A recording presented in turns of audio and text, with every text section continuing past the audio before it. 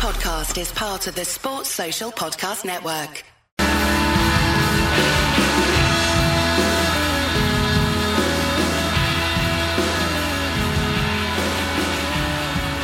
A semi-final that looked to be drifting towards a rain-sodden anticlimax was transformed into one of the most memorable in World Cup history. New Zealand defending 240 to turn over India and take their place in Sunday's final at Lord's. It was disappointing fare for punters on day one, as the rain in Manchester refused to budge. But those who returned for a second serving were treated to a classic, as the Kiwi seamers tore through India's top order to expose the soft underbelly of their middle order. At 92 for 6, India looked cooked, but a sensational innings of 77 from Ravi Jadeja, supported by a more sedate effort from MS Dhoni, appeared to be swinging the game back in their favour. But this was to be the Kiwis' day. Martin Guptill's brilliant run out of Dhoni effectively sealing the victory. After a 40-year wait to reach their first Men's Cricket World Cup final, the Black Caps will now play in their second in succession. As for India, the inquest begins. Welcome to the Wisden Cricket Daily podcast, in partnership with Travel Bag, creating holidays packed full of memories since 1979. I'm your host, Joe Harmon. Later in the show, we'll be hearing from Chetan Narula for an Indian perspective on events at Old Trafford. But first, sitting alongside me is Phil Walker, Wisden Cricket Monthly's editor-in-chief. Hello, Phil. Evening, Joe. Did you enjoy that one? I loved it. Absolutely good fun, wasn't loved it? Yeah, it was fabulous. It was a good old-fashioned game of cricket, and there's surely not a neutral out there that's not thrilled by that result, really. New Zealand are immediately lovable.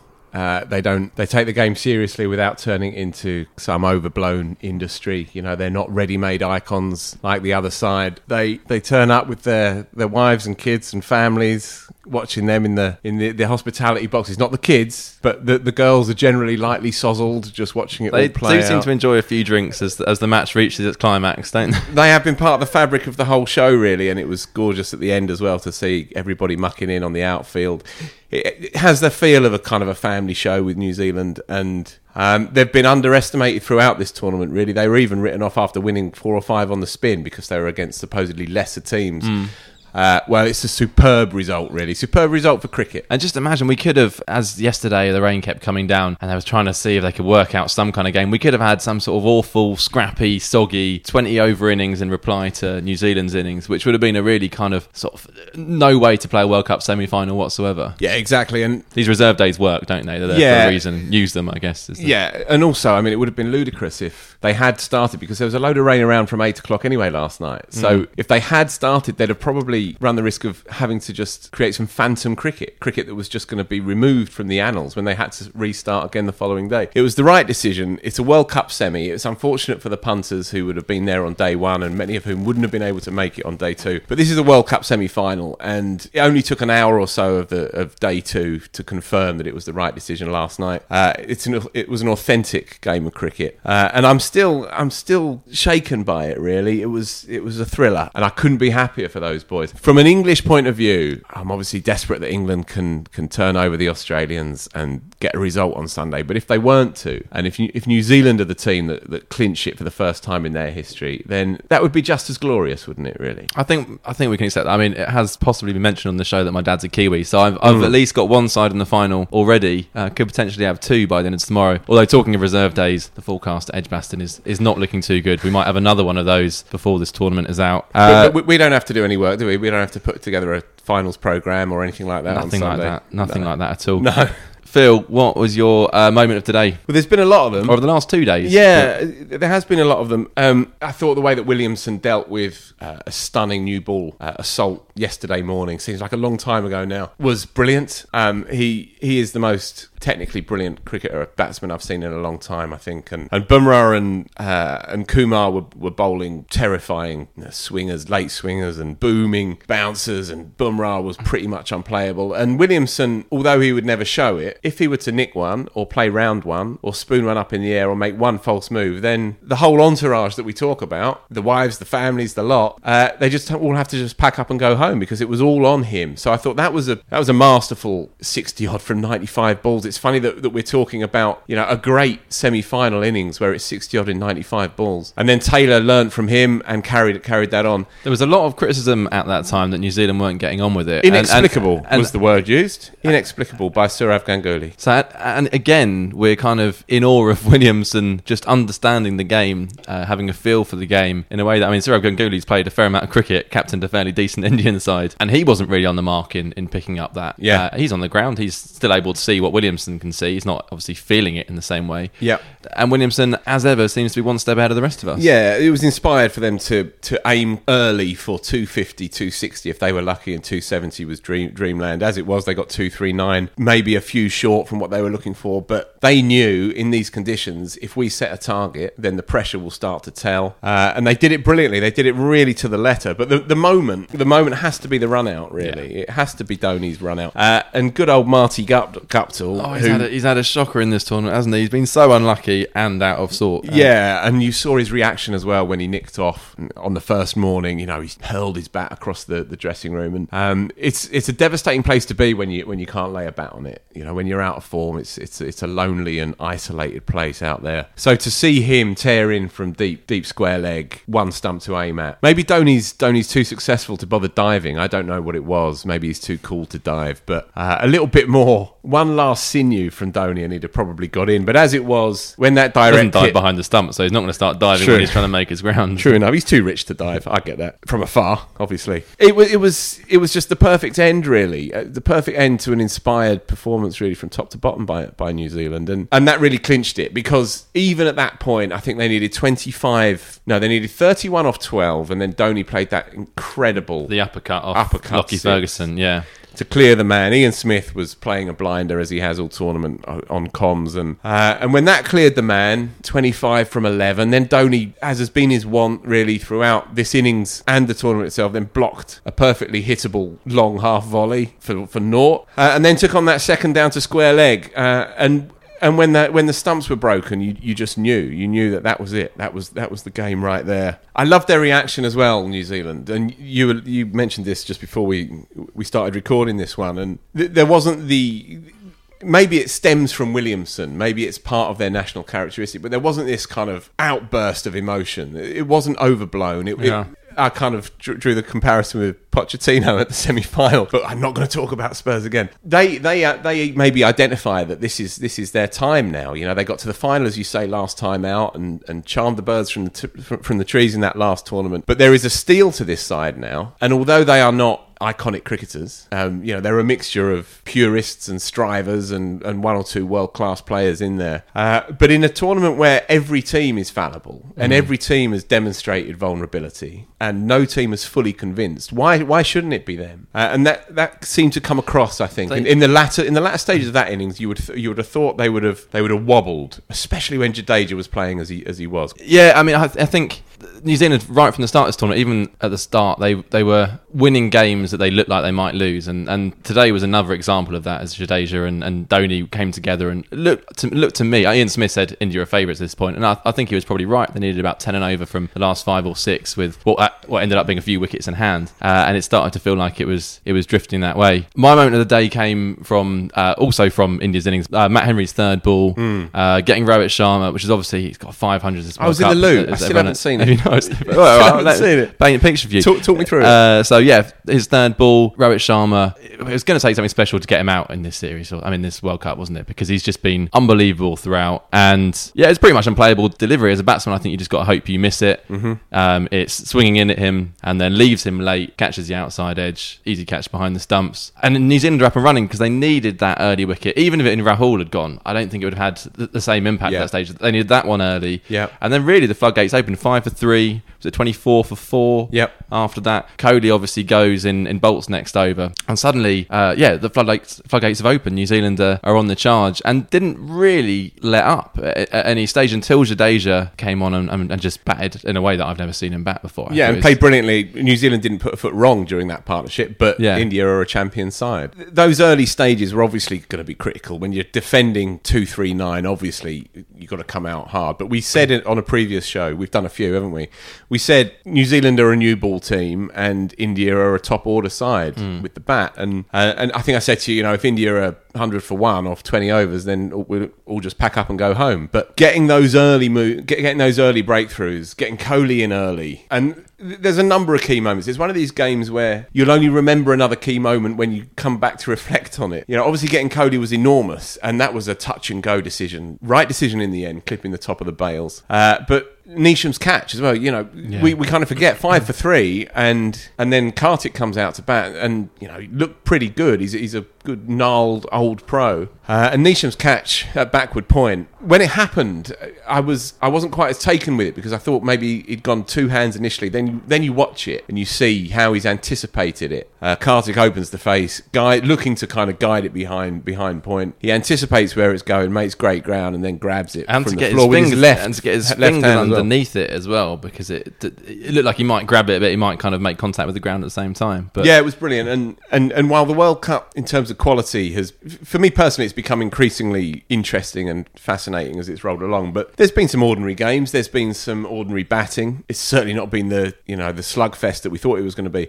But the fielding, I think, has generally been brilliant. The catching has been stunning. If you were to put together a top 10 catches of the tournament and show it to a newbie and ask them, is this the boring game of your preconceptions, and just show them. And that catch, Atherton said it was the best of the tournament. I'm not sure I would quite go that far because it wasn't lacerated, it wasn't hit that hard, so he did have time to adjust. But in clutch moments, you need to pull everything out of the bag, and they have done. From start to finish, they've been brilliant. Well, you can add it to the pile with Stokes, with Sheldon Cottrell. There have been so many in this tournament. Another notable feature of this tournament has been the importance of top order batting and opening partnerships. And England have obviously had flyers in Bairstow and Roy, and when they didn't have Roy, it all kind of collapsed. Finch and Warner have been the absolute bedrock of the Australian side. And people keep saying, if New Zealand are going to get to the final, do anything, their top order needs to fire. Well, it hasn't. They haven't had an opener score a half century since the opening game against Sri Lanka, and yet they still find themselves in the final. It's been a kind of oddity of New Zealand's team, really. Yeah, and it slightly shows up the lie that you need 11 good cricketers. You don't really. You need seven or 8 really good cricketers and 2 or 3 absolute champions. If they still had 3 or 4 games to play in New Zealand, then I think Tom Latham would be opening the batting next game because he looked good today. He's a proven Test match opening bat, and they can't find anyone to lay a bat on it alongside Guptill, who is also, as we've said, in bad form himself. I imagine they'll go in with what they've got. I thought Nichols did pretty... Yeah, he did actually, in fairness. To kind of blunt the new ball in the way he did, as you said, India's bowlers were right at them. Yeah, fair enough. I thought that was a decent effort. And as you said, they haven't got the second opener who's going to be on 60 from 50 balls, or even in the case of Warner and Finch, kind of 40 or 50 balls and build that platform. So they've really just got to kind of blunt the new ball and do what they can. And conditions played into their favour in that sense. Might well do again at Lords, but also real balls by Williamson to bat first. Now I know the patterns have emerged in this tournament that 2/3 of games are won by teams batting first. That said, when you looked at that situation, and everyone was saying, most people were saying on commentary, not a bad toss to lose, and you saw how extravagantly the ball was darting around that morning. It was a brave call, I think, by Williamson, especially when your top order's not been able to buy a run all. Yeah, and if anything, it was easier to bat today, albeit all right on a pitch that was 50 overs old. It started badly anyway. It started tough anyway. You saw how much spin Jadeja got. Jadeja doesn't really turn the ball. It was hard to bat on day one, and it was, while the pitch was just as tough to bat on day two,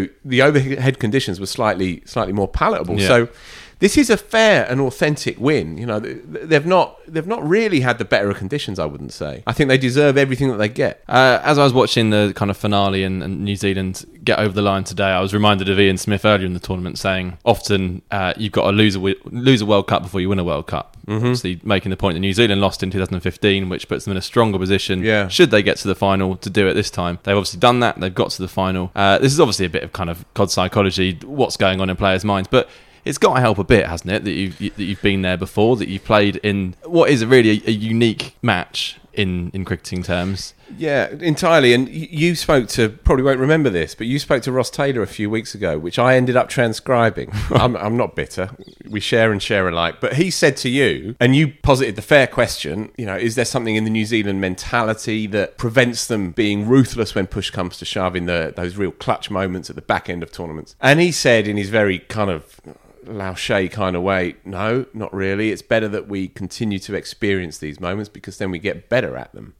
And okay, that's a sportsman's response, but it is grounded in logic as well. If you've been there before, if you know that unique atmosphere, that unique kind of pressure, then you know just that little bit better intuitively how to deal with it. And I think we saw that, as we mentioned, the celebrations today, or lack of. Williamson and Taylor, the two most noticeable, who barely celebrated at all. It was, this is a job half complete. Taylor particularly particularly. He won't play in another World Cup. Yep. Williamson probably will have at least one more in him. But it's kind of it's now or never for Taylor. And I wonder if those 3 defeats leading into the semi-finals, not that the pressure's ever on New Zealand in the same way that it is India or England as hosts, but took the pressure off even more, that really there was so little expectation that they could go out and just make life as difficult as possible for India, and that's what they did, really. Yeah, very possibly. Certainly, whenever you roll up against India, there's a kind of inverse pressure. The eyes of the world are on the other lot. The eyes of the world are on India. The world is on India because the world is populated by India in cricketing terms, dominated by India.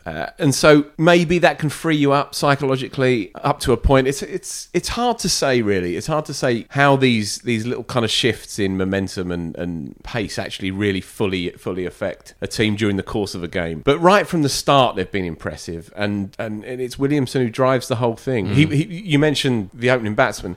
Sorry, not my style, stat alert, but 44 times in the last 72 innings since the World Cup 2015, he's been in the first 5 overs. Right. So he's basically opening the batting for them and therefore masterminding the whole tone of the rest of the game. You saw it. I thought his captaincy was excellent as well today, by the way. And we spoke about this on one of the shows the other day with Dan Norcross and Adam Hollyoake and so on. And he will never be McCullum, but that's not necessarily a bad thing. McCullum was a joy to watch as a captain, but there was a kind of wildness to it as well. Williamson, I think, is prepared to attack. You saw it. There was slips in a lot today, but he's not gung-ho with it. He's obviously not built like that as a character, but I thought the way that he managed his quicks towards the end, because there was this spectre of the Jimmy Neesham over building towards the end, and as you say, as Ian Smith said, they only needed 9 and over for the last 9 or 10 overs.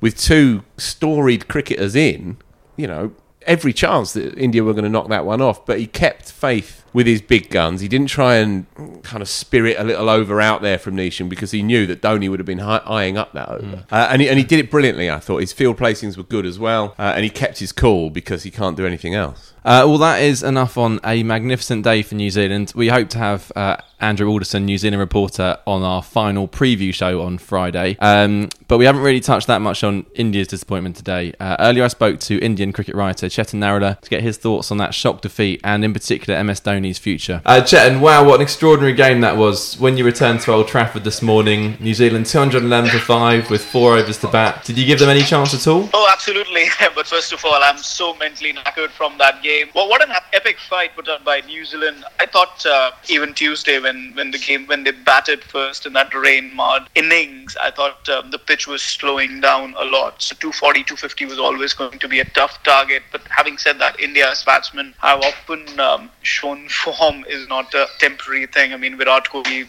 for all that matters, he was due for a big one. It didn't happen. India's batting didn't work as a whole, didn't work as individual, didn't work collectively. And perhaps the most shocking result of this tournament, and it's come in the first semi-final. So it can be anybody's day in the knockouts, and it was certainly New Zealand's day, or New Zealand's days, I should say. the 2-day international that we had. Before this tournament and during it, we kept asking what would happen if Rohit and Kohli were dismissed early. How would that middle order stack up? And we kind of had our answer today. Even though Jadeja played one of the great knocks, India's middle order still came up short, really, didn't they? Absolutely. I mean, Jadeja batted at number 8. You can't expect your number 8 to win you a World Cup semi-final single-handedly, although he tried his best. I tweeted on India's state of affairs 9.9 times out of 10 in the last 3 years when that top order has failed, India have failed, or India have struggled. Maybe sometimes Rohit Sharma will go on, make an half century. Somebody will make a half century from the middle order. It happens very, very rarely. In the last 3 years, it's all been down to Shikhar Dhawan, Rohit Sharma, Virat Kohli. After that, there's no number 4. There's no number 5, 6 or 7. You cannot say, okay, this is the guy who bats at number 4. You cannot say this is the guy who bats at number 5. This is the guy who bats at number 6 or 7, like that. You cannot put a finger on anybody. Dinesh Karthik comes in leads and he says that his job is to finish games. Finishing games at number 6, number 7. Today he's coming ahead of Hardik Pandya and MS Dhoni. Suddenly MS Dhoni's role has changed throughout the tournament. Hardik Pandya used to come at number 4. Rishabh Pant at number 4. let me just say, I've never seen a more immature number 4. You know, Kevin Peterson had an absolute brilliant tweet about it. How many times have you seen Rishabh Pant do that? Not just in international cricket, but also in the IPL. And then Yuvraj Singh, who was perhaps India's last great number 4, defended him, saying that Rishabh Pant has only played ODIs. And that really explains it so well. India, the powerhouse of world cricket, have an 8-game-old batsman as their number 4 in a World Cup semi-final. It says everything.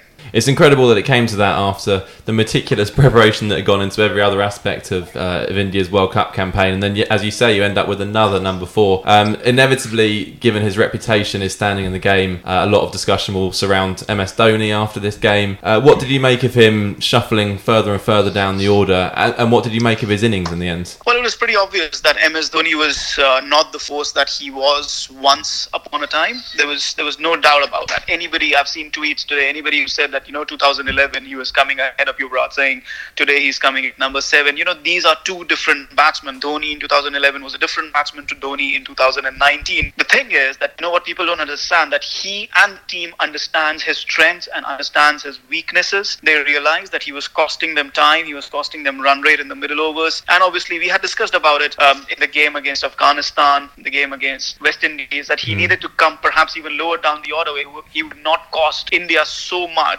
in the overs number 31 to 40. Today, I think the tactic was pretty simple. The reason they sent up Dinesh Karthik was to absorb pressure in those first 10 overs, even if they did not score many runs. Yeah. They relied on Rishabh Pant and Hardik Pandya to get the scoreboard moving and ticking along. And once that happened, they realized if that happened, MS Dhoni would be somebody able to take the game deep, especially when you have Jadeja and Bhuvneshwar Kumar batting at 8 and 9. So batting at 7, he could take the game deep, and that's precisely what happened. They took the game deep. It did not work out because when you're chasing 9 and over, it's sometimes not very easy on a very tough pitch. So yeah, but that was pretty much about today. About the future, well, there's already huge speculation among the Indian media camp. The questions were asked at the press conference to Virat Kohli as well. Personally, I don't think he will continue after this. I think this was where he wanted to be there. This is where he wanted to finish his career. Perhaps with a trophy at Lord's. That's not going to happen. I think after the final is done on Sunday, we will get an email from the BCCI telling us that MS Dhoni has bid farewell to international cricket.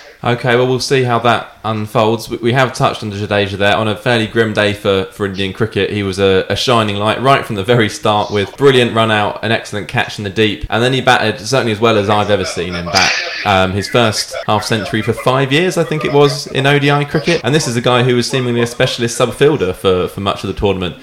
Should he have been in this side a lot earlier?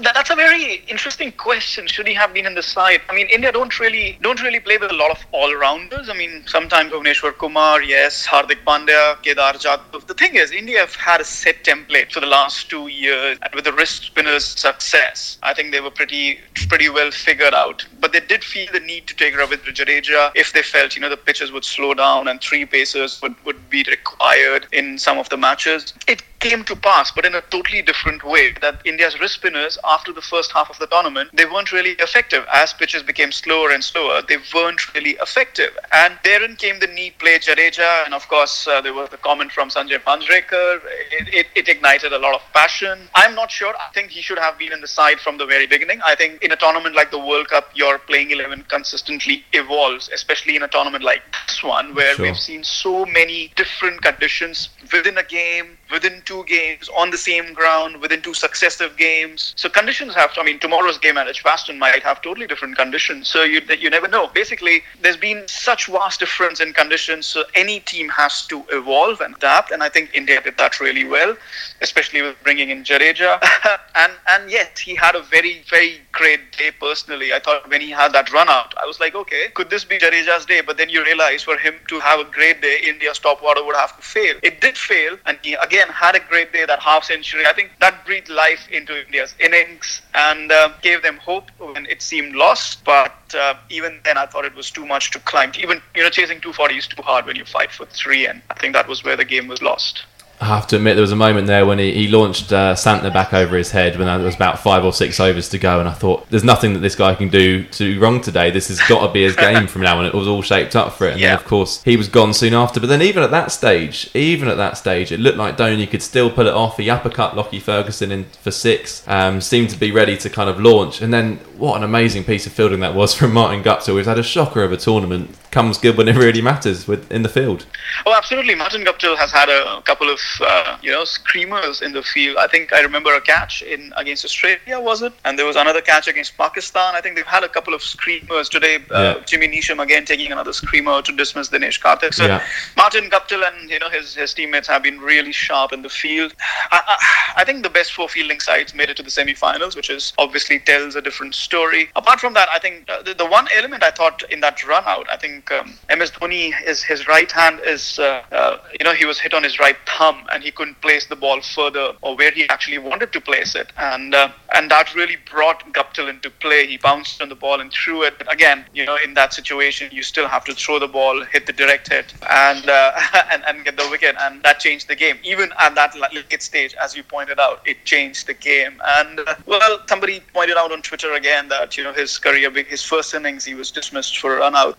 It would be almost poetic if this is his last innings in international cricket and he was again run out. And what of Virat Kohli? So he scored 443 runs at 55 in the World Cup, 5 50s and 9 knocks. For anyone else, you'd say that's a very, very good World Cup. But obviously for Kohli, no hundreds. His team have got knocked out in the semi-finals. Has he disappointed overall in this tournament? To a certain degree, yes. I wouldn't agree that this has been a good World Cup for Virat Kohli. A good World Cup for Virat Kohli would have ended in winning the trophy because there are two lines of thoughts here. The first one says, and he's admitted to it, that I asked him this question before the semi-final and he admitted that he's been batting differently. He's been batting differently in the sense that he's been the anchorage point of the Indian innings. He's seen what the openers have done. He's seen what the middle order is capable of doing or not doing, how the pitch is behaving, reading the situation. That's how he's batted. He's not batted the way Virat Kohli bats. Yes, he's followed the same template, got the rotation of strike, hit the boundaries, but he's batted like, he wants to bat out the 50 overs. Whenever he comes to the crease, he's batted like he wants to bat out the 50 overs and put his team in a commanding spot. That's not Virat Kohli. That's not Virat Kohli's template. I mean, Virat Kohli would be a free-flowing batsman and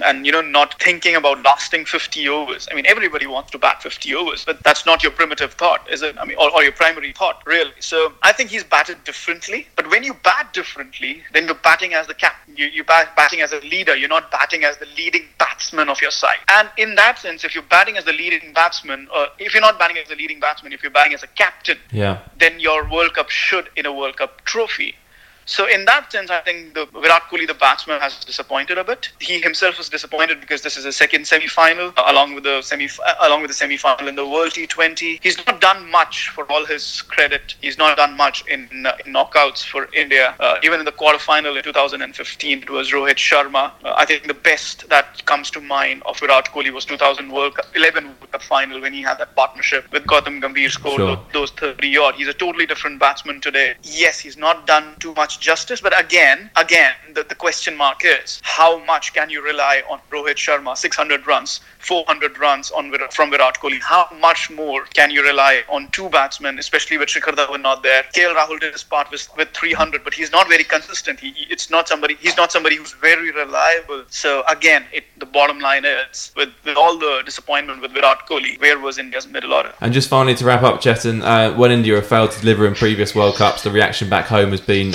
furious, I guess is one way to put it. How do you think this semi-final defeat will be received back home, particularly given that very few people saw it coming against New Zealand? Well, the thing is, New Zealand are a very light side in India. I mean, if it was Pakistan, it would be ballistic. People would be going ballistic. Yeah. It was Australia, even England. Perhaps it would be a much sharper reaction. New Zealand are a very well-liked side in India. It might seem funny, but I think a lot of Indians will support New Zealand in the final against Australia or England, who are not very liked teams in India in that sense. So it's a tough one, really. There will be some anger. Obviously, some people need to make headlines and catch TRPs. So from that point of view, there might be a little angry reaction. But from what I've gauged staged so far, it's been a heartbreaking loss, a disappointing loss. And this time around, it's a little more muted. I think it'll take a few days for this loss to sink in, given that, you had players like Rohit Sharma, Virat Kohli doing exceedingly well. Somebody like MS Dhoni, perhaps we will never see him play for India again. So I think all these factors, and I have to mention Jasprit Bumrah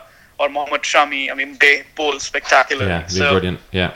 In that sense, in terms of, and India's fielding was great. Hardik Pandya as a bowler had a fantastic World Cup. From these angles, from these individual perspectives, India had a great World Cup, and people will be, enjoying these personal victories of their favorite players. From a collective point of view, I think because of all these factors, they know the team played really well. They were the number one team in the league stage. I think that might just help dial down the angst. Sure. Well, thank you so much, Chetan, for today, and also for your insights across the World Cup. You've been brilliant to listen to. Sorry, I won't get a chance to listen to you in the final, but no doubt we'll hear again from you in future. No worries. Pleasure. Cheers, Thanks. Chetan. So those are thoughts of Chetan. He's good, isn't he? He is good. We'll see if his prediction of Dhoni comes true in the coming days. We will, of course, be back tomorrow with all the reaction to that clash between England and Australia. A rather big one. Can England become the first team ever to beat the Aussies in a World Cup semi-final? They won 7 from 7 up to this point. That's quite a demoralising stat in some way. I wish I hadn't used it now. Yeah, I told you it the other day, and shoulders I have just saw you. slumped. Yeah, you just collapsed in front of me. Not for the first time, Joe. Yeah, look, they're serial winners. It was interesting when I spoke to Sam Landsberger a couple of weeks ago. He said, "Oh no, now everyone believes that we're just going to win it." Yeah, they'd written them off for a week, and then now the whole of Australia has decided that this is theirs. This is number 6. Can England do it? Do they dare to do it? That's the thing. I'm concerned about what happens if they bat first, as I said to you earlier. I think they will bat first if they win the toss. Under those kinds of dark skies at Edgbaston, don't get away, then we might be in trouble. But I've said England, so I'm going to go with England. Well, I'm sticking with England too. We shall see. This has been the Wisden Cricket Daily podcast in partnership with Travel Bag. And we're not done yet. Creating holidays packed full of memories since 1979. Thanks for joining us, and don't forget to subscribe on Spotify or any of the other usual platforms.